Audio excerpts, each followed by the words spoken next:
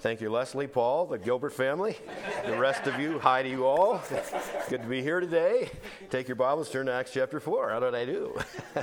Acts chapter 4. We continue on in our journey through the beginning of the church. And that bridge, if you will, the book of Acts, is an amazing one that ties together the Gospels and Romans. It gives us the history of the beginning. As you're here today, this place is, when it's empty, is a building. When you're here, it's a church. Believers in Jesus Christ make up a living organism of which Jesus Christ is the head, the one that died for us, the one that gave everything that he had to bring us back to God. Now, that's what we're here for today. And in Acts chapter 4, let's take your Bibles, as I've already indicated, and I think what we'll do today is, I think we're just going to have to read chapter 4, 1 through 32. Acts chapter 4, verses 1 through 32. And it actually ties in back to chapter 3, the healing of this lame man. But as we go to chapter 4, there's something that's very indicative that changes here. Something has changed. If you begin in Acts chapter 1, you find that there's a plea from Jesus Christ just before he's ascended back into heaven. He's been on the prowl, if you will, popping in and out of just walking through doors and places to teach the apostles, the disciples, how to preach, how to teach from the Old Testament about really his life. Okay? And then he said, you guys got to be my witnesses beginning in Jerusalem and going out the entire world. There's 120 of them gathered in Jerusalem at the beginning of the church. And it's amazing, in just a few weeks, it went from that 120, literally. Right now, we're probably closer to a count of 10 to 20,000. Because we've been adding to daily. Peter's first sermon resulted in 3,000 coming to Christ. We have 5,000 men. We'll be reading it in just a second. But of course, it's not just men. It is women and children. All of those literally would have had their lives changed because of Jesus Christ. There's no organization now. Keep that in mind. You've got I'm going to say 10,000 plus. 10,000 plus people. That's a pretty good sized community. No organization. The apostles are clearly and decisively in control of the doctrine, of the instruction. But I mean, this is held together literally by whom? The Holy Spirit. 10,000 believers, 10,000 being indwelt by the Holy Spirit. That's what the Bible says, 1 Corinthians chapter 12, verse 13. If you've accepted Christ, you are indwelt by the Holy Spirit. Ephesians chapter 1. It's the guarantee, it's the earnest, if you will, that he is going to complete the work that he started. The Holy Spirit lives within you. He is the mark, the point of redemption. At any rate, here we are, but something's changed in chapter 4, something very significant. When the cause of Christ is expanding, guess who's going to come on the scene? The enemy. This is the first point we have now of persecution against the church. This is where it begins, is right here. It's rather mellow to begin with, and yet it continues on in an accelerated form. We'll find literally people will be losing their lives. It's thought today, I was just doing a little bit of research this morning, not as much as I probably should have, but it's thought across the world today, in Christianity alone, that there are 150,000 men, women, and children that lose their lives annually.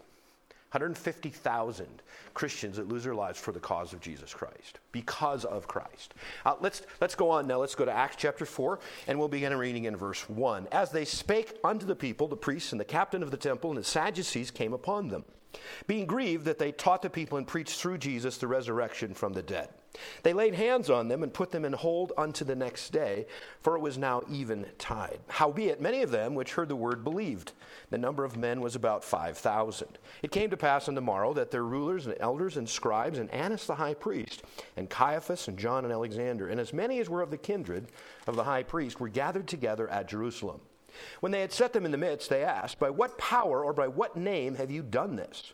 Then Peter, filled with the Holy Ghost, said unto them, you rulers of the people and elders of Israel, if we this day be examined of the good deed done to the impotent man, by what means he is made whole, be it known unto you all and to all the people of Israel, that by the name of Jesus Christ of Nazareth, whom you crucified, whom God raised from the dead, even by him doth this man stand here before you whole. This is the stone which was set at naught of you builders, which has become the head of the corner. Neither is there salvation in any other, for there is none other name under heaven given among men whereby we must be saved. Now when they saw the boldness of Peter and John and perceived that they were unlearned and ignorant men, they marveled. They took knowledge of them that they had been with Jesus. And beholding the man which was healed standing with them, they could say nothing against it. But when they had commanded them to go aside out of the council, they conferred among themselves, saying, What shall we do to these men? For that indeed a notable miracle hath been done by them is manifest to all them that dwell in Jerusalem, and we cannot deny it.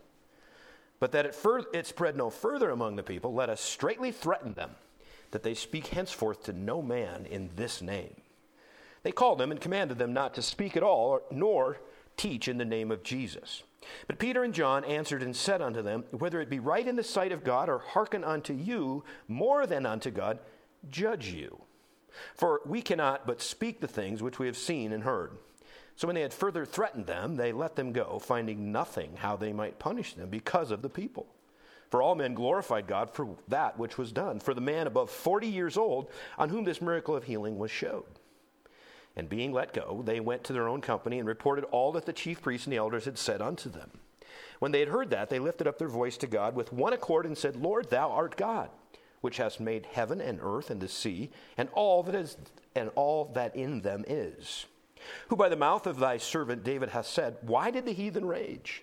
And the people imagined vain things. The kings of the earth stood up, and the rulers were gathered together against the Lord and against his Christ. For of a truth against thy holy child Jesus, whom thou hast anointed, both Herod and Pontius Pilate, with the Gentiles and the people of Israel were gathered together for to do whatsoever thy hand and thy counsel determined before to be done. And now, Lord, behold their threatenings, and grant unto thy servants that with all boldness they may speak thy word, by stretching forth thine hand to heal, and that signs and wonders may be done by the name of thy holy child Jesus. When they had prayed, the place was shaken where they were assembled together, and they were all filled with the Holy Ghost, and they spake the word of God with boldness. And the multitude of them that believed were of one heart and of one soul. May God add a special blessing to the reading of his word. And let's just pause for prayer prior to our study. Father God, we're here because you've allowed it to be. We're here because we want to praise your name and to worship it and to lift you up on high. Father, I would pray for each one that has come today that you would be with them, their families. Father, you know their needs before they do. Surround them with your love, with your wisdom, with your power. Father, these moments that we have right now, relationally, we'll ask, Father, that we'll never have been closer to you because of the Word of God, and because, Father, we ask that the Holy Spirit would exclusively and singularly be our teacher for these moments. Thank you for what you're accomplishing. Thank you, Father, for all that you'll do as we lift up your name, asking you to bless us and glorify yourself. These things we ask in Jesus' precious, holy name. Amen. Well, Acts chapter 4 is, as we've already noted briefly, it begins in chapter 3. Laramie, maybe one more time, just get the context, the geography of where we're at in this session, if you will. Chapters 3 and 4 surround ourselves around the temple. They have been going there daily. The church has been growing, and it's been a place that they've been gathering. Now, think of this for a moment. What would you do if all of a sudden you had a whole lot of people? You've heard of house churches? I don't know of any houses that could hold 3,000, right? That's a big house. But there is a house in Jerusalem that literally would suffice for that, and that would be the temple. It's like enemy territory. What a great place to proclaim the gospel of Jesus, right there where there was the, shall we say, enemy territory. Now, we do know from this miracle, I just pointed out, again, reviewing, number 11. Ooh, I better be very careful or I'll get myself in deep trouble. Right here, this gate going into the temple itself. Now, keeping in mind, not everybody could go into the temple. If you were a Gentile, you would have had to stay outside. It says right here, the Gentiles' courtyard. Okay, that would be outside of the temple. But this temple complex, if you do the math measurement-wise, it's about 40 acres. It's a massive place. It's a really big place, but it's a great place, honestly, that the church could gather. And, of course, they couldn't go inside the temple. The apostles could. Those who were of Jewish descent, they could. And that's where our lame man, was at the beautiful gate. We find him in chapter 3. He was looked at intently, it says, by Peter as they were walking through to get into the temple. And it was like God was speaking to him. The Holy Spirit was raising. He said, there's our next illustration. Now, he'd been there for a long period of time. We just read in our text today, he was in his 40s. He had never walked from his mother's womb, it says in chapter 3. This is an invalid from birth. Okay, got it? How many times had people walked by this man? Now, this is if there's a really good place to be a beggar, a really good place to get alms, this would be the place. This is the door the gate that goes into the temple. Now, the size of this literally does not do justice. I've mentioned to you a couple of different times. It would have been 75 feet high. Got it? That's pretty high. It's 60 feet wide. It was covered with bronze and gold. It was very beautiful, just by the name of the gate itself. But it took 20 men to close it or open it. This thing is massive. That's the gate of which we find our lame man. So I've got to review a little bit quicker here, obviously. But at any rate, Peter, in the name of Jesus Christ, now that name would have been a name that would have been cursed, would have been blasphemous, because about 60 days previously, about 2 months, in that place, just outside to the east, he was crucified. Jerusalem had claimed him as king on Monday, and on Friday, same week, not years later, the same week, he was hanging on a cross outside of town. What went wrong? A lot. A lot. This is the same place. God is giving another round of attention to the Jews after Jesus' ascension. What a great place to have church. In fact, it says, after they had healed the man, they ended up under Solomon's portico, which would be on the far eastern wall, is the only thing remaining of Solomon's temple. This is all Herod's temple. This is the one he built to sort of pacify and to bring the Jews under his fold, because he was not a legitimate king. Herod, that is, Herod the king. He was an Edomite. He had no right to the throne. But the best thing he could do was to throw a lot of money at a big project so that everybody that is in place of making him king or not would say, wow, we can be bought. That sounds like politics. At any rate, this is where they're gathered. This is where our chapters 3 and 4 take place, is right there on the outskirts. Thousands of people would have been gathered there. Now, you get the scope. If that gate is 75 by 60, and this isn't necessary to... Do they have a... Oh, here we go. Look at this. This would be a football field. This is a big place. This is a really big place. Well, here they are. Now, last week we went through the unfolding of the message. 5,000 men, plus women, plus children would now be involved in this beginning of the church. Guess who comes? Dun, dun, dun. Here comes the big boys, the cops of the temple. Annas and Caiaphas and all of the bigwigs in the religious circles. They are upset. Now, let's stop for a moment. Let's say that you would have had a little prayer meeting and you were visiting.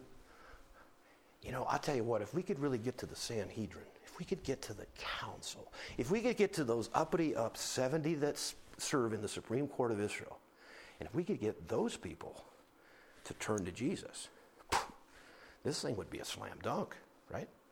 How are we going to do that? Should we advertise? Should we go knocking on doors? Should we get across the radio? Now, you know what I mean. That's facetious. They didn't have radio. But do you see what I'm saying? No, God had it set up.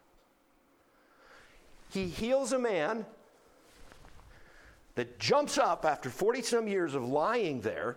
Family members or friends would have brought him there daily, it says. And he jumps up and stands up.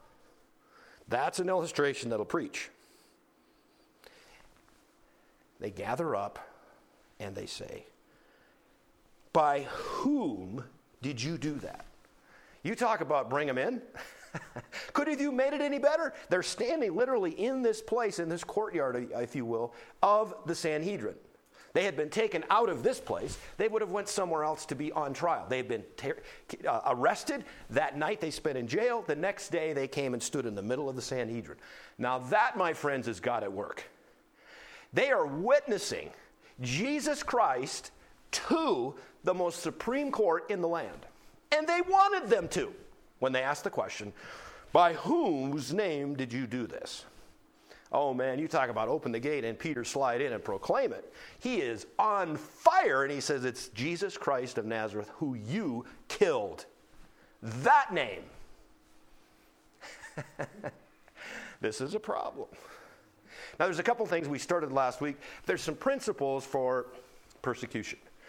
No doubt, let's talk about that for just a second.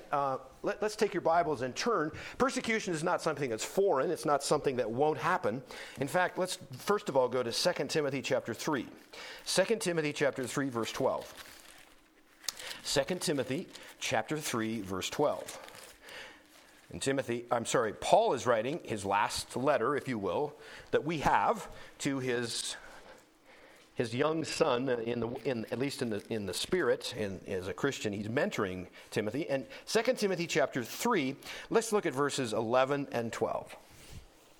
Persecutions, afflictions, which came up unto me at Antioch, at Iconium, at Lystra. What persecutions I endured, but out of them all the Lord delivered me. Yes, now watch. And all that will live godly in Christ Jesus shall suffer persecution.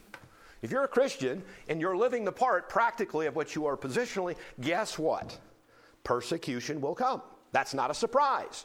Now, persecution would be under, sometimes it's, when we think of persecution, we think of it being almost it's like a separate event. And it does become much more severe, much more significant. As I spoke of earlier today, 150,000, supposed number, 150,000 Christians will lose their lives in a 1-year period. That's literally going to the mat. That's giving it all in. Okay?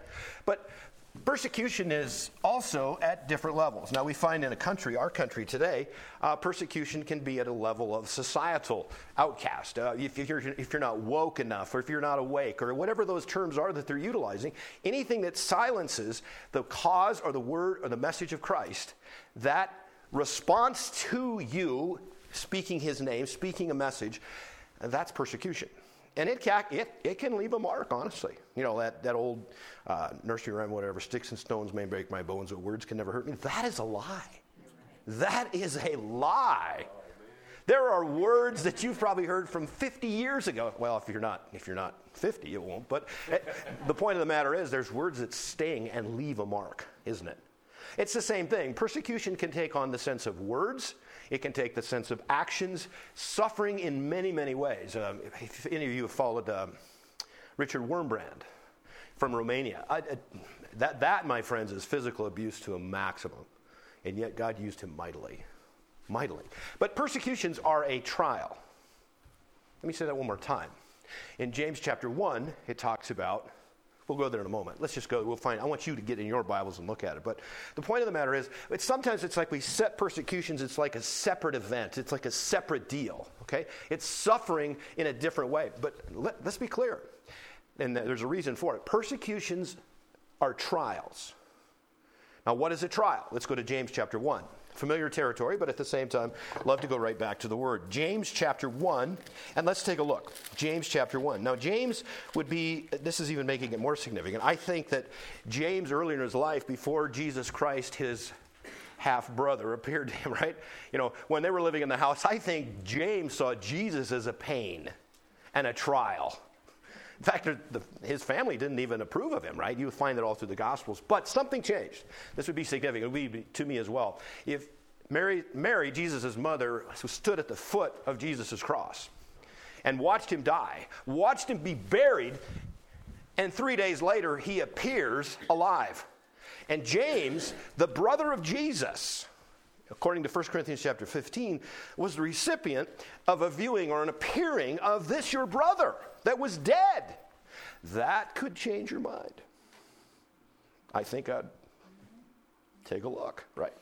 Well, James wrote a book in your Bible, James chapter 1, and it says this, right out of the box. Well, first of all, he says, James, a servant of God and of the Lord Jesus Christ. Now, if you would have told James earlier, he obviously would have been younger than Jesus. By how much, I don't know. But I'm going to say this. You're growing up in the family, Mary and Joseph. Yes, I'm a servant of Jesus. Probably not. He thought he was a lunatic. That's actually a word that they use. But he says, now, I'm a servant of God and of the Lord Jesus Christ to the 12 tribes which are scattered abroad. How did they get to be scattered? Persecution. How does God spread the church? Persecution.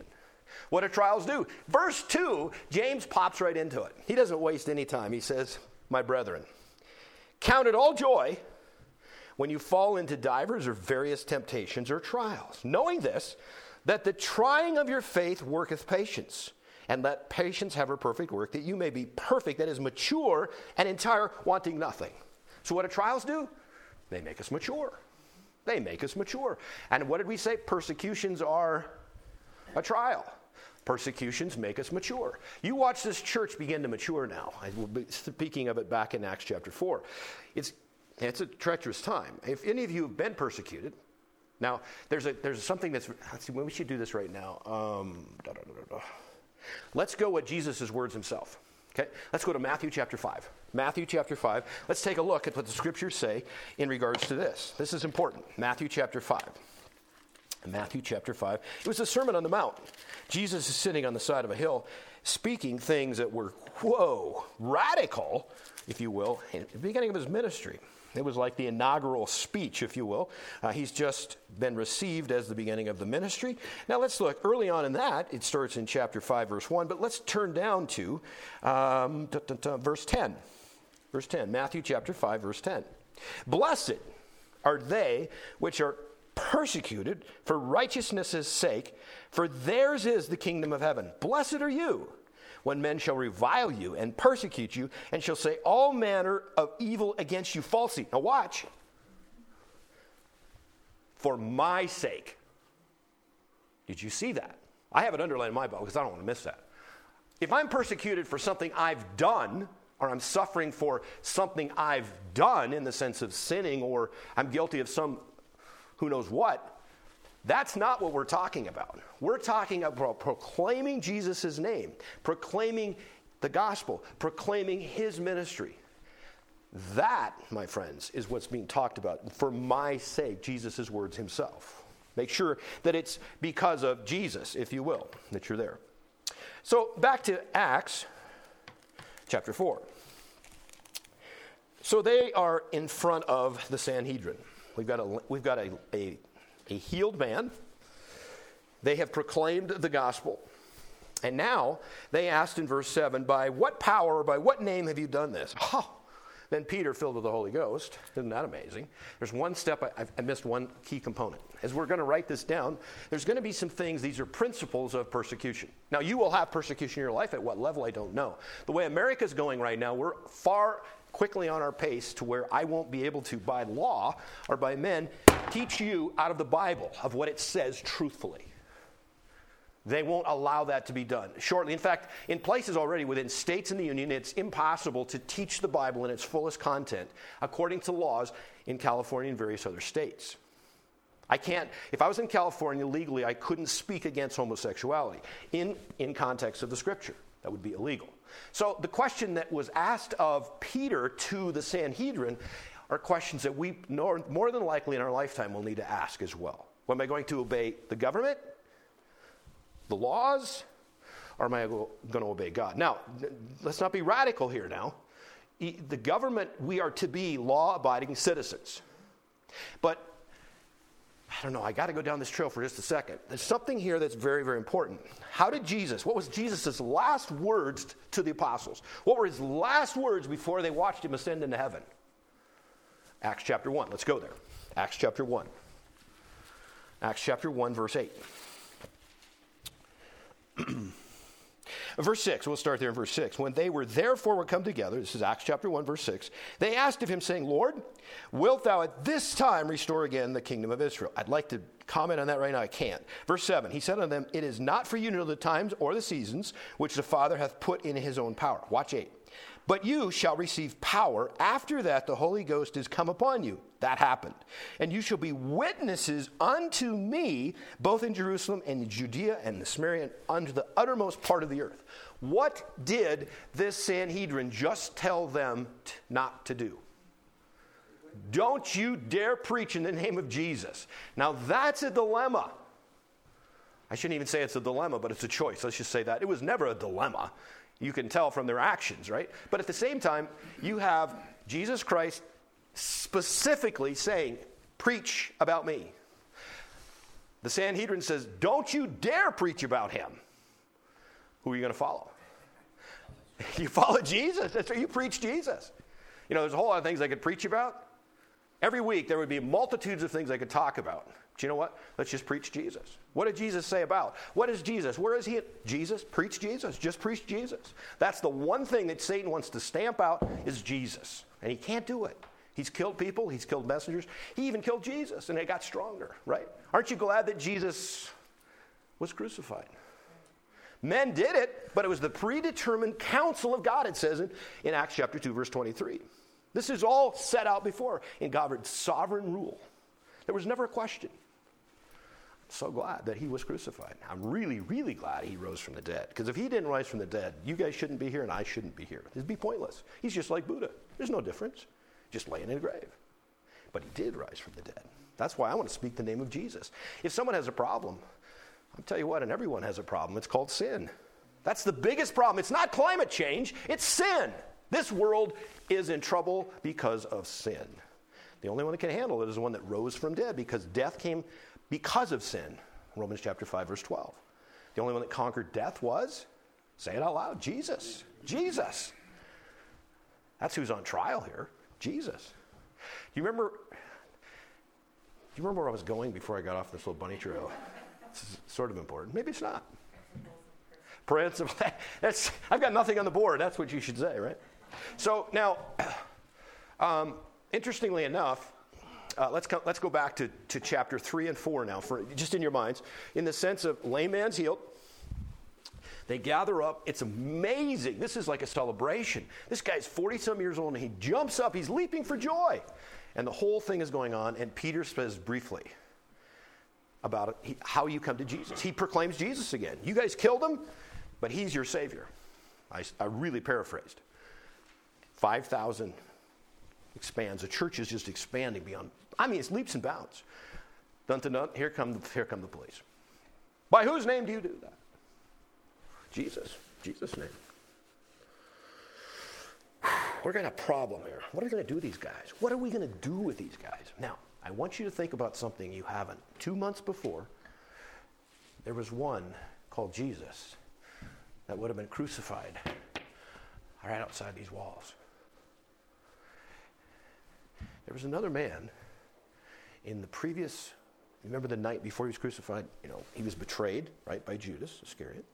And then he went, I can't go through all of them, but there was 6 trials that took place in the evening, early morning hours, and then when it was legal, are you kidding me? This is the same court that condemned Jesus to death. Guess who else was there? Peter. Except Peter wasn't very bold. What do we know about Peter the night of Jesus' betrayal? Let's go to Matthew 26. Let's watch it unfold for us. Do you see now? This will make you think about, well, all they did was told him, naughty boy, don't speak about Jesus. Do you think they don't remember this guy? Matthew 26. Let's take a look. Matthew 26. This isn't a different Peter either, by the way. This is the same guy, but he's changed. He's changed. Verse 57, Matthew chapter 26. Matthew 26, 57. And they that had laid hold on Jesus led him away to Caiaphas, the high... Where's Caiaphas in Acts chapter 4? Same Caiaphas, isn't it? Where the scribes and elders were assembled. This is the same place. But Peter followed him afar off unto the high priest's palace and went in and sat with the servants to see the end. I don't see a lot of boldness in Peter right now. In fact, I'm going to let you go ahead and fill those blanks and get all the way to verse 75, same chapter. Peter has denied him 3 times, and it said, Peter remembered the word of Jesus, which said unto him, before the cock crow, thou shalt deny me thrice. And he went out and wept bitterly. When the morning was come, all the chief priests and elders of the people took counsel against Jesus to put him to death. When they had bound him, they led him away and delivered him to Pontius Pilate, the governor. That's the same people of which Peter was scared beyond belief. In fact, go back to Acts chapter 4. Peter is bold in his announcement after they asked the question. Take a look at how they responded to that. Acts chapter 4, and let's take a look. Acts chapter 4.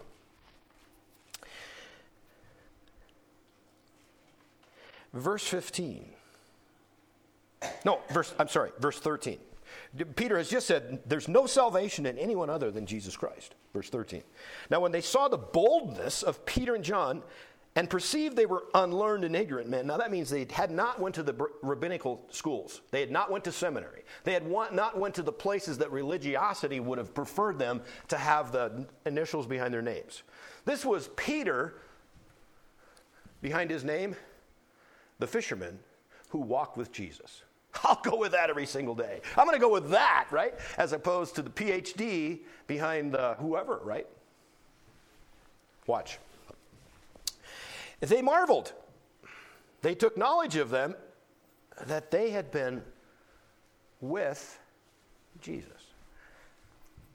Guarantee you, someone in the 71, that would be the entire Sanhedrin, isn't that guy that denied knowing Jesus?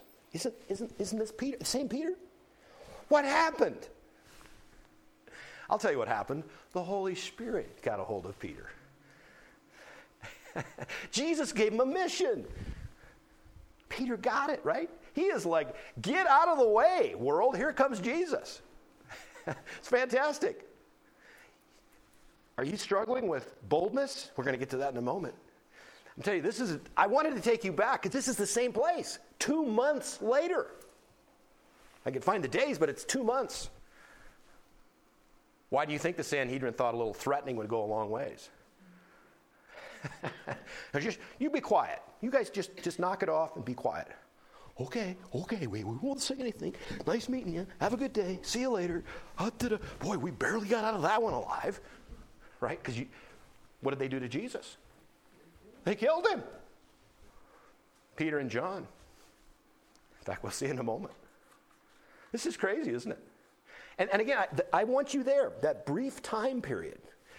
Those in that temple that are running the show, those in the Sanhedrin after Jesus was crucified. And yeah, they bought off the guards. They said, now, they're going to come back and steal the body. They're going to say that he rose from the dead. Okay? And then the guards came back. He did rise from the dead. Like this rock. Well, here's some money. Shut up. And it worked with them, didn't it? It's like some of my Mexican workers, they say, you can buy anything in Mexico. Anything in Mexico. It's pretty much the same way all over the world, isn't it, honestly? From the highest level of politics to why, right? It's just the way it is. I'll guarantee you couldn't buy Peter or John today. There's no way. Because they're on fire because they know Jesus Christ rules and reigns and he's the king of this universe. He is the king and Lord of salvation. Wow. But I want you to see something now. Let's keep reading. Verse 14, beholding the man which was healed, standing with them. The illustration is still there. They could say nothing against it. Here's the same guy. You know what? I would just bet you that someone of those 70 would have given something, some alms, some offering, some money, something to that man lying there at the beautiful gate. And now he's standing up, praising God. They can't argue with it. When they had commanded them to go aside out of the council, in other words, and we better talk about this. Let's get these two guys out of here. Right? So now they're in this council, this Sanhedrin by themselves. They conferred among themselves, saying, what shall we do to these men?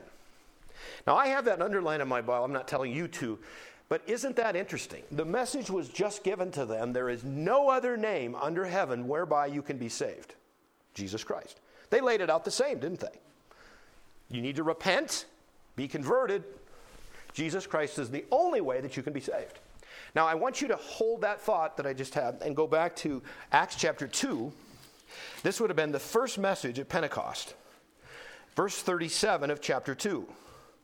We'll start in verse 36. This would have been his last words, if you will. Therefore, verse 36, chapter 2 of Acts, therefore let all the house of Israel know assuredly that God hath made that same Jesus whom you crucified, both Lord and Christ. And to the Jew, that would be the Messiah. That would be the King. Now, verse 37, when they heard this, they were pricked in their heart, and they said unto Peter, same Peter, to the rest of the apostles, same apostles, men and brethren, what shall we do? What did the Sanhedrin say? What shall we do unto these two? Missed it by a million miles. Have you ever, when you're looking for truth, I'm going to tell you what, now watch my eyes, and if you're hearing this, you can't watch my eyes, but this is how the Sanhedrin were looking for truth. I can't see it. There's no truth here. What are we going to do to these guys? Right? You know how someone is looking for truth today in America that doesn't want to? The same way. It can smack them in the head. It's still the Word of God. Faith cometh by hearing, and hearing by the Word of God. That's what the Scripture does. In fact, if that's the one thing we want to be careful of. It wasn't the miracle that brought men and women to Christ. It was the Word of God. If you need to question that, Luke chapter 16. You just write it down in your notes. But there's the story that Jesus told about, the true story about a man named Lazarus. Not the Lazarus he brought from the dead, but Lazarus was a beggar that was living in the area of the rich man's court. The rich man went to Hades. Lazarus died and goes to the bosom of Abraham, or paradise. And at that time, I can't make this story any bigger than it is. But anyway, toward the end of that, Lazarus speaks to Abraham, and he says, let me go back to my brothers, lest they end up in this place. Remember what he answered? They have Moses and the prophets. They've got the Word. They've got the Old Testament. That's all they need. But he said, Master, he said, if I go back, I'd be resurrected, right? I could go back for just a moment. I know I got to come back because I'm destined here. But if they could see me and I told them, they'd get it. No, Jesus Christ has risen from the dead. And there's people struggling with it because they're going around looking for truth with their eyes closed.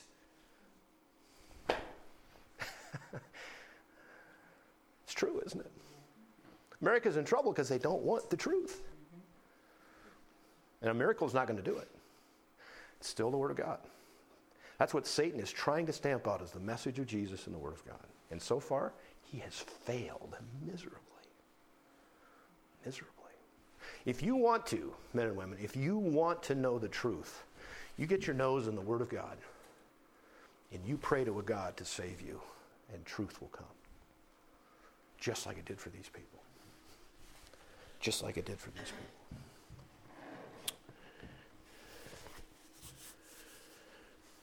Back to Acts. I think the Sanhedrin feel trapped right now. Just like they did. Remember the Passion Week? They were in the temple and they were trying to trap Jesus. Remember how that went for them? Ooh. They said, when they wanted to know who he was, who are you? He said, well, why don't you tell me, was John the Baptist, was he of God? Or was it his own message? Guys, we're going to have to, that's a bad question. Because if we say God, he'll say, well, why didn't you follow him? And if we say men, the rest of the people are going to get really mad. We don't know. Sounds political, right? Just spin a circle and, I don't know. I don't know, right? How's it going at the border? I don't know. Right? It's crazy. This is crazy stuff. Just look, right? Just look. Look for truth. They're trapped again, aren't they? Now they just thought they got rid of Jesus. Now they got two guys, and this Peter guy was so timid and so faithless. Last time he was in this situation 2 months ago, he ran like a scared rabbit. And now he's like the new Jesus. What are we going to do to these guys? Don't you love it? This is the power of God. This is absolutely, without question, the power of the Holy Spirit indwelling faith-driven men that believe in Jesus. Praise God. Why don't you tell Peter he can't do something, right? What shall we do to these men? For that indeed a notable miracle hath been done by them is manifest to all them that dwell in Jerusalem. We can't deny it. I know that guy. That guy, he's Bill. I don't know what it is, but you get my picture. They know who this guy is. He's healed. But that it spread no further among the people. We got to stop this. Let us straightly threaten them that they speak henceforth to no man in this name. Heaven forbid if you'd say the word Jesus. They called them and commanded them not to speak at all or to teach in the name of Jesus. So now, again, what do you think Peter and John are doing? Whew, boy, I don't know what we're going to do here, buddy. This looks bad. Remember 2 months ago? They had Jesus in this place. Guess what happened to Jesus? He was hanging on a cross, right? What are we going to do? I wonder what they're talking about right now. Wonder what they're going to do. Hey, you guys come back in here. Okay. What'd you guys decide? This is the deal. Don't you dare teach or preach about Jesus. And then you can go. Now, I'm afraid, this is the bad part. If you think about the early church, right here, it's beginning, right? You couldn't shut these people up. You couldn't silence the message. Today's church, there is no message. In fact, I was in a conversation yesterday with a gentleman about Christianity today, the church today. And the church that just likens itself to where we are is the church of Laodicea. Let's just take a couple of minutes so you guys can read this, study it on your own, but let's go to Revelation chapter 3 because this is literally where the church is today in whole. Let's go to Revelation chapter 3 and let's take a peek.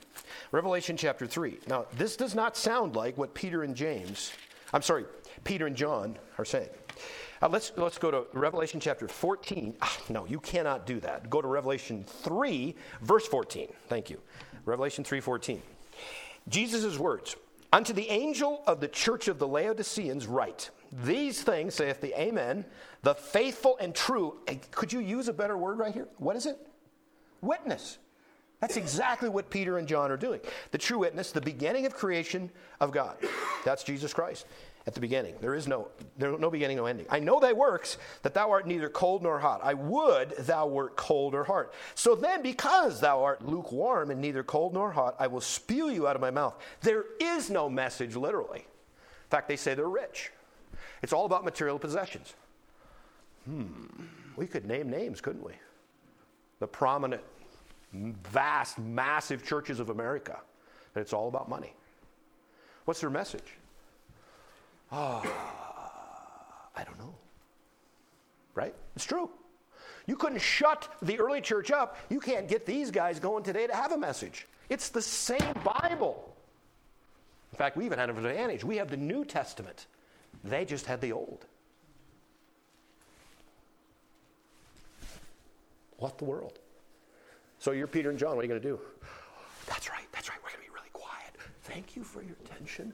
We will leave the vicinity. And we'll share with the other apostles too. We won't let them say anything either. Whew, boy, we barely made it out of there. Doesn't that sound like Christianity today? Yes. Just kind of, just kind of wander out, right? Just slither out. Boy, we got out of that one. No, people. No, 1,000 times no. In fact, they laid it right back in their lap and they asked the perfect question. We got a problem, guys. Let's look how they said it. Peter and John answered and said unto them, whether it be right in the sight of God to hearken unto you more than unto God, you tell us. Help us with this. Should we listen to God or should we listen to you? That is fantastic. So you're telling us that we're not of God. That's what we're saying. Yeah. Isn't that amazing? So what are they going to do? I'll tell you what they did. Persecution not only, I have nothing on the board yet, do I? Absolutely nothing. Now, we didn't even review it today, but in your minds, go back to the first part of chapter 3. Okay, he gives the message, 5,000 men and women and children now have been saved. Now, remember where I was supposed to go now. And they said this. Buddy, you two guys right here, you two, we're taking you to jail for the night. We're going to take you to jail for what? You're just going to jail. They're there the whole night. Come back the next morning. Now, granted, no cell phones, no ways of communication. Can you imagine? No, let's just for a second. I'll just be with me. What if two of you? Just say you. Let's make it personal. And you guys were talking about Jesus. And here comes the deputies. Mr. So-and-so, Mrs. So-and-so, I'm going to be taking you to jail right now. Well, why? Your cell phone, maybe a little Facebooking, right? I can't believe this, right? This persecution this is crazy. What's going on? Carefully, there is not one word other than submissiveness. Why? Why could they do that? Why can you be submissive? Because God is bigger than anything here. You talk about the 30,000-foot level? No, I'm talking the millionth mile level from heaven. God knows no one of which he's an authority to. Those two men went to prison willingly. They stood before the Sanhedrin willingly. Persecution, when you are submissive to it, it places God in a better position to allow you to be the proponent of the gospel of Jesus Christ. Submissiveness is what they exercised. Now again, these people, they know where they're going to go. Peter and John, they know where they're going to go. They're going to stand before some really important people. Submissiveness is very, very important. Now, we have our rights, right? We do. It's really ingrained within us. We have a constitution. I get all of that. But the point of the matter is, did you see what God did with these two guys that were illegitimately placed in prison? The next day, they witnessed to the entire group of 71 of that Sanhedrin. They could have never gotten the door opened for them to speak to one of them. And God said, watch this. How many moments in your life is God saying, watch this? Now, there's something else that happens, though, when you're submissive. This is very, very important. Most of the time, Satan wants to pound us, and that's what he wanted with Peter and John, and they responded with submissiveness to God. But the second thing is to just feel like you have no power whatsoever. Make you alone as possible, and you all know what that feels like. But guess what it did to Peter and John? It emboldened them because they yielded to the Holy Spirit. In fact, it says that he was full of the Holy Spirit when he spoke to them. Acts chapter 4, verse 12, he said that under the power of the Holy Spirit. You know what happens when you're out of power, when you're out of strength, when you're in a vulnerable position? It drives you right to your God that's sovereign. That's what do we learn in James chapter 1? Count it all joy, brethren, when you fall into various, say the word, trials. Persecution is a trial. Trials drive us to God. In the middle of the night, that 2 to 3 o'clock in the morning, that's a rough time for me. I just wake up, and it's amazing how big the problems are in the dark. So I flip the lights on. No, I don't do that. I don't, because Lisa's sleeping, right? We don't want to do that. So I don't turn the lights on. But in my mind, what I do is I turn the lights on. I sometimes got to get out of bed. I got to go read the Bible, and guess what? The lights come on. God is my rock and my refuge, my strong fortress. Problems start to diminish again, right? It's the middle of the night. God's just as big, just as sovereign, just amazingly mighty as he is in the daytime. But guess what happens at night? It's that aloneness, isn't it? It's that aloneness. You will yield to the Holy Spirit when you're driven into a corner if you're a Christian. That's a great place to be. That's a great place to be. Those are two principles, and I'm going to have to look at my notes to find the third one with my glasses. Oh, guess what they did? This will happen every time. If you are submissive to God and you're yielded to the Holy Spirit, you say yes to the Holy Spirit. You know what's going to happen next? You're going to preach Jesus. Your life, your words, it's going to be about Jesus. They were bold to preach Jesus. To who? The most powerful men in the United States. Actually, I was ready to say that, but isn't that true? That same Holy Spirit that indwelt them, that they were filled with. Now, you have numerous fillings, only one indwelling. Okay, keep that in mind. It's a one-time act. When you get saved, 1 Corinthians chapter 12, verse 13, you have all of the Holy Spirit. The question is, how much of you does he have? That's the requirement of filling, being filled repeatedly. In fact, in chapter 4, you find 2 instances that Peter and John were filled with the Holy Spirit, and at the end of their prayer meeting, they're filled again. That's good. That's good theology. Continue to be filled. And when you're filled with the Holy Spirit, you are bold. boldness to preach Jesus. That's what I find so amazing, is that Satan can't seem to figure this out. The more pressure, the more persecution goes on, guess what? The larger the church comes in believers. It works every time. Go to China, go to those Muslim nations. I mean, and you're getting your head cut off. That's not stopping Jesus. Not for a second. Not for a second.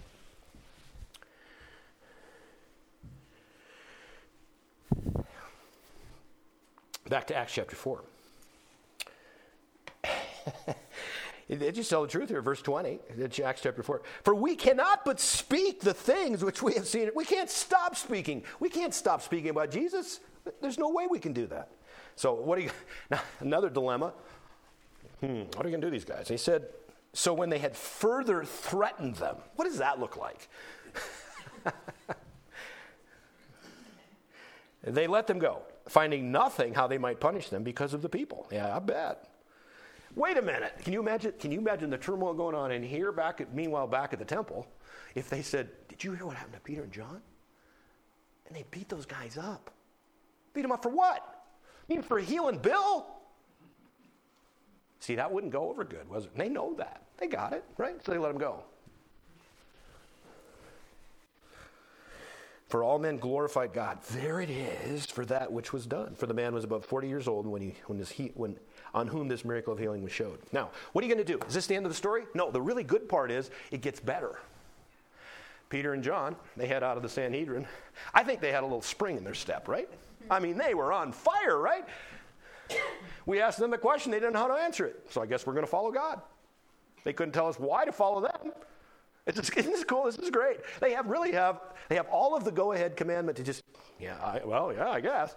And where do they go? What are they going to do? Going to go down and get an ice cream? No, they do what persecution and trials do.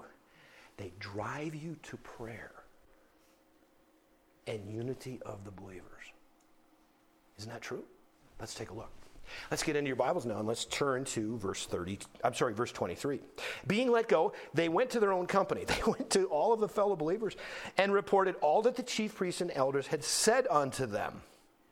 When they heard that, they lifted up their voice to God with one accord. Just think of the unison, the unity in this group, and said, Lord, thou art God. Thou hast made heaven and earth and the sea and all that in them is, who by the mouth of thy servant David hath said, why did the heathen rage and the people imagine vain things? In fact, if you were going to expand upon that, you could find literally that they were persecuting God and his Christ, it says back in the Psalms.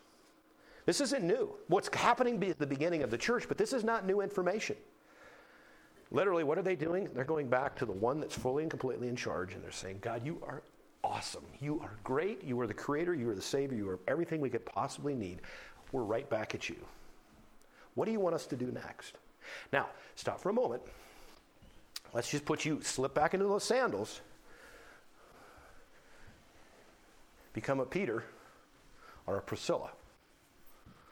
What are you going to do right now? Boy, we're going to have to get our A game on. This looks like this is going to get rough. What are we going to do? We're going to have to huddle on this one. Probably got to get some lawsuits going. We're going to have to go right back after them. We're going to have to get right in their face.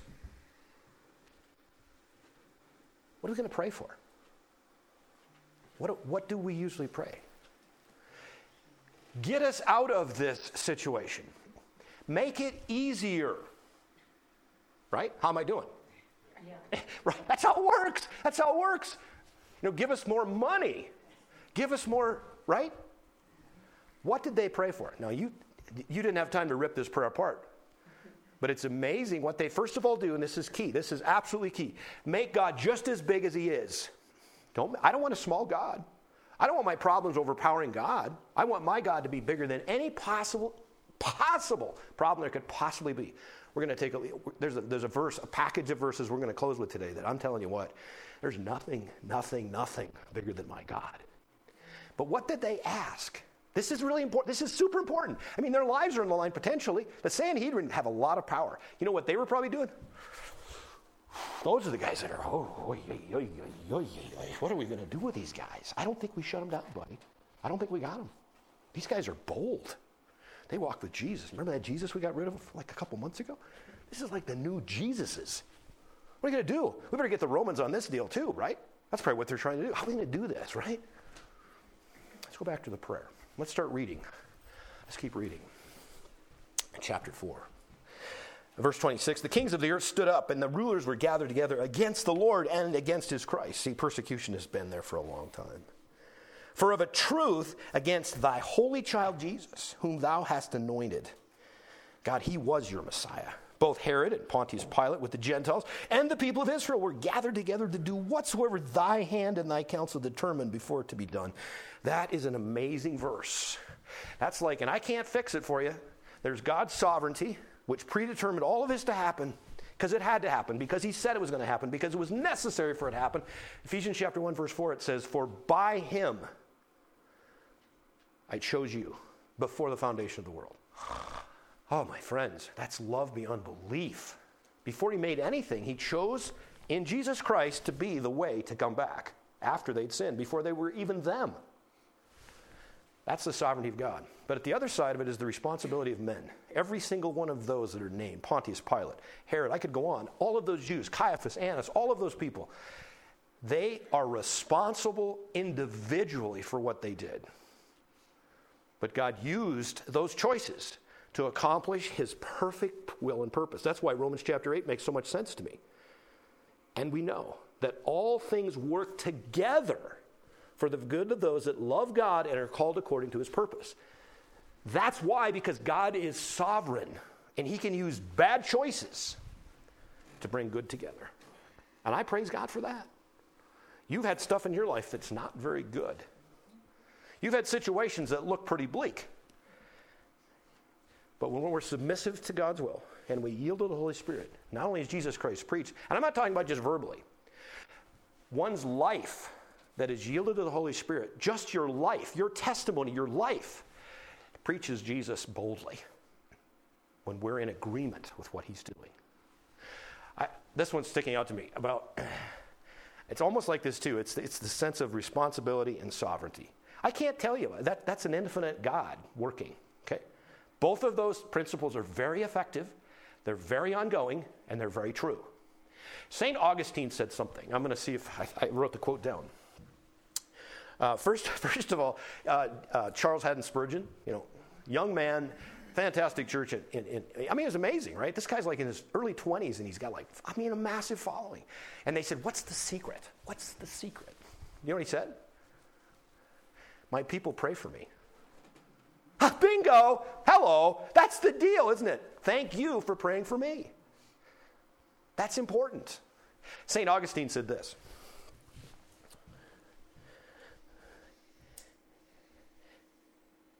Pray as though everything depended on God. Work as if everything depended on you. I should write that on the board, but it would take me too long. Pray as if everything depended on God. That's right. Work as if everything depended on you. You see, there's no idleness, is there? See, that part of it, well, God's in charge. God's got it. It's all in God's hands. And they don't do anything. That's not scriptural. We have a responsibility to work, for the night is coming. So let's say it together. Pray as if God, I'm sorry, got it wrong already. Pray as if everything depends on God. Work as if everything depends on you. I'll tell you what, if we put that into practice, get out of the way, buddy. This country will change. Not because of us, but because of the God we pray to. That's another interesting thing. We said it, and I'm going to say it again. This persecution of which these men were under, it drove them to their knees to praise a sovereign God.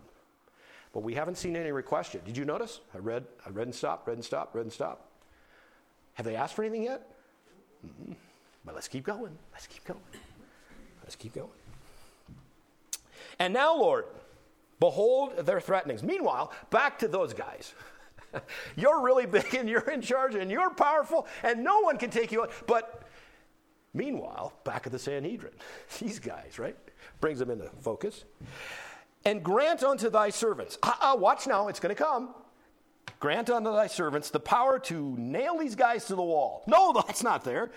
That with all boldness They, who? Thy servants, who's they? That's the apostles, that's the new church, that they may speak thy word. Did you see what they're asking for? More boldness to speak about Jesus. That's what persecution's into this group. And you know what? I'll find those people, in particular in Islam countries today, they're the most massively persecuted. The Islam suppression is amazing. It's totally amazing. But you know what? In all of those cases, and I'd be careful with all, but the ones that are true Christians, something happens in persecution. It makes them more bold. Because persecution, well, follow me now, persecution is a trial, and trials make us strong and mature. Isn't it true? It's absolutely true. And if you're a Christian and you're living practically what you are positionally, in other words, living a Christian life, what did it say in 2 Timothy chapter 3, verse 12? Prepare for persecutions. That's what happens. Now, our nation is ripe right now for persecuting the Christian community. It's doing it at a large level. Now, the interesting part is this didn't drive these men to protest. It drove them to pray. Did you see that? It's pretty evident, isn't it? Now, keep in mind, this is what's really cool. Sometimes we see the masses of numbers. It's a sense of getting the popularity swayed, right? I will guarantee you right now, if Peter would have went into this temple with 10,000 to 20,000 believers and said, guys, we're going to have to rally. We're going to have to get behind this. We are going to have to go down to the Sanhedrin. We're not only going to have signs, we're going to have torches, we're going to have swords, we're going to have to scare them in Jesus' name. Do you think they could have done that? Guarantee you they could have done that. The Sanhedrin did not act with any more judiciousness, any more threatenings than just words. Because why? Because of the people. It tells us that. That is not what the disciples did. Even power is on their side. Now, that's what Jesus was described as meek. We need meek Christians. And I did not say weak. Meek is power under control. There's never been a more meek person ever walked this planet than Jesus Christ. He could have taken them out in a second. And he chose to fulfill God's will. That's what Christians in America need to be doing today, is to be meek, having God's power under control. Think of this. They said, let's go to prayer. Let's go to prayer. Isn't that fantastic? That's fantastic. I love it when I know on Wednesdays that the ladies here in this church are meeting right here in this place, and they're praying. Tuesday was an absolute horrendous day for me. The overpowering of the, whatever you want to call it, was just weighted down. Wednesday, when you gals got here, not just because I could feel the weight lifting. What is it? My people pray for me. We need to pray for each other, right? Can I say that louder? I will, but it would be obnoxious because I want everyone to pray for each other. That's what Jesus wanted. That's what Jesus wanted. How do you know how do they know that they're my disciples? For their love for one another. How do you show love? You pray for one another. These disciples are not praying against the people that are in power. They're praying for boldness to preach Jesus. There's a lot of things that people ask that I would preach about. There's an insidious thing going across our country called transgenderism. The lack of identity. God created male and female. And there are levels of certainly mental anguish. There are all kinds of things. But when I take a step back and you look at that and what's being done to our young kiddos, right? That is an evil that's beyond belief for me right now. But that's not an area yes, it's wrong. Yes, I'll talk about it. But I want to talk about Jesus. I want to talk about Jesus. He loves everyone, and he loves that transgender that is so confused in their mind today. If there's one of you listening to my voice that you will hear on this podcast, Jesus loves you.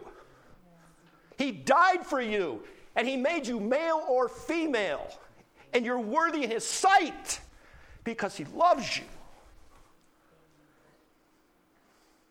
That's Jesus. That's my Jesus.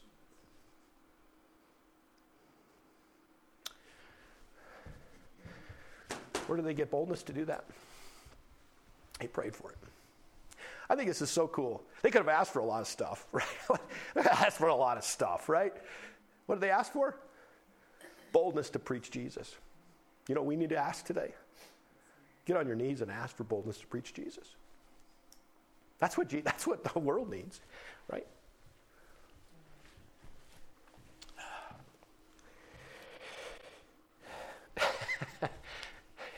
I can't say it the other way. They asked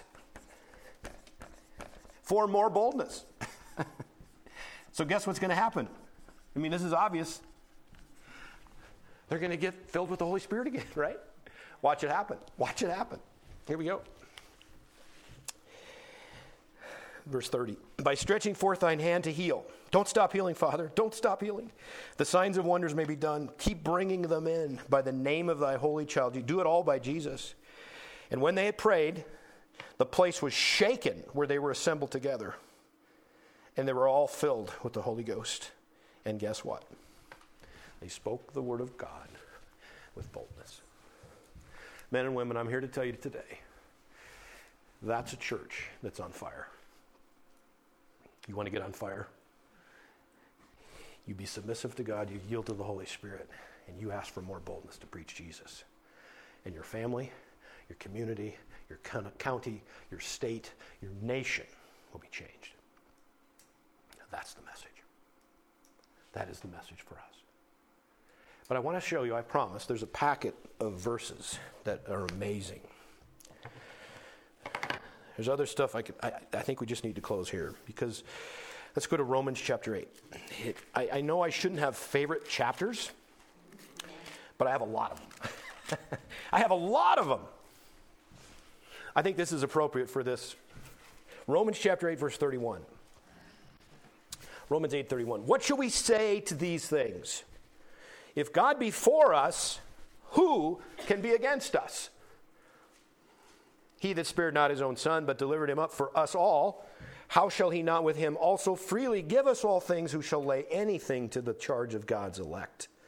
It is God that justifieth.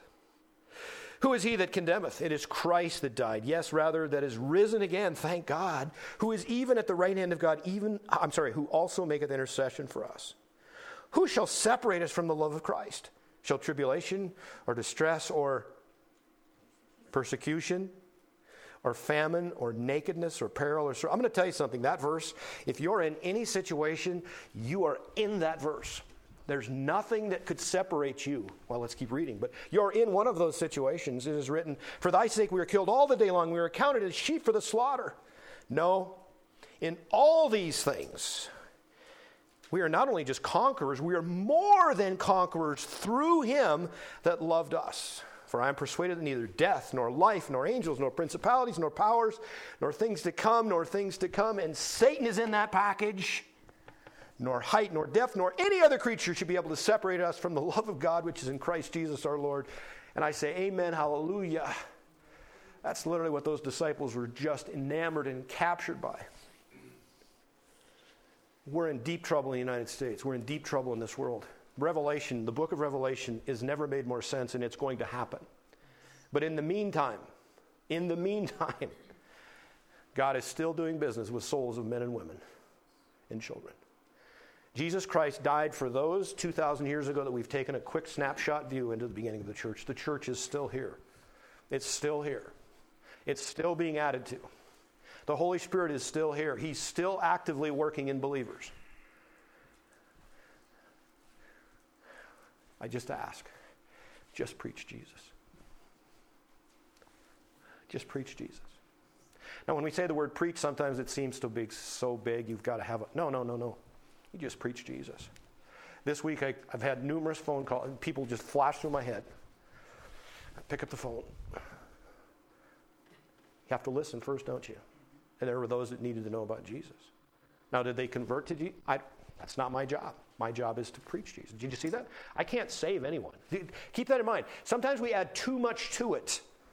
Let God be God. Keep it simple. Preach Jesus. Whew, you say, man, yeah, that's what it's about. That's what it's about. You know what the Laodiceans did not do? They did not preach Jesus. Right? Okay. Are you guys tired of me? This is heavy stuff, though, isn't it? First level of persecution, and you can already see who lost. Satan got his butt kicked. And those 71 guys, I mean, if Satan would have known, no, don't ask that question, because they're going to tell you about Jesus, right? 71 people that had total resistance to Jesus Christ 2 months ago killed him, crucified him. They heard once again that Jesus is risen from the dead. Praise God. Touchdown. Let's pray. Father God, what an amazing God you are. That's what the disciples, that gathering, that prayer meeting after they had been threatened not to preach about Jesus. They went right to you, Father, went right to you. Praising your name, lifting it up, worshiping you, speaking of your sovereignty. And then they did. It was perfect. They asked for more boldness, that the Holy Spirit would give them more power. And Father, at the end of the prayer, you did that. It literally says what they asked for at the end of the prayer, the place was shaken. And they spoke the word of God with boldness. So simple, so practical. Father, give us the insight to do just that. Father, I pray for our nation from the highest halls of Congress to the presidency, to every level at a high level, Father, every single individual there, Jesus Christ died for. Every one. Father, I don't know their hearts, but I know you do.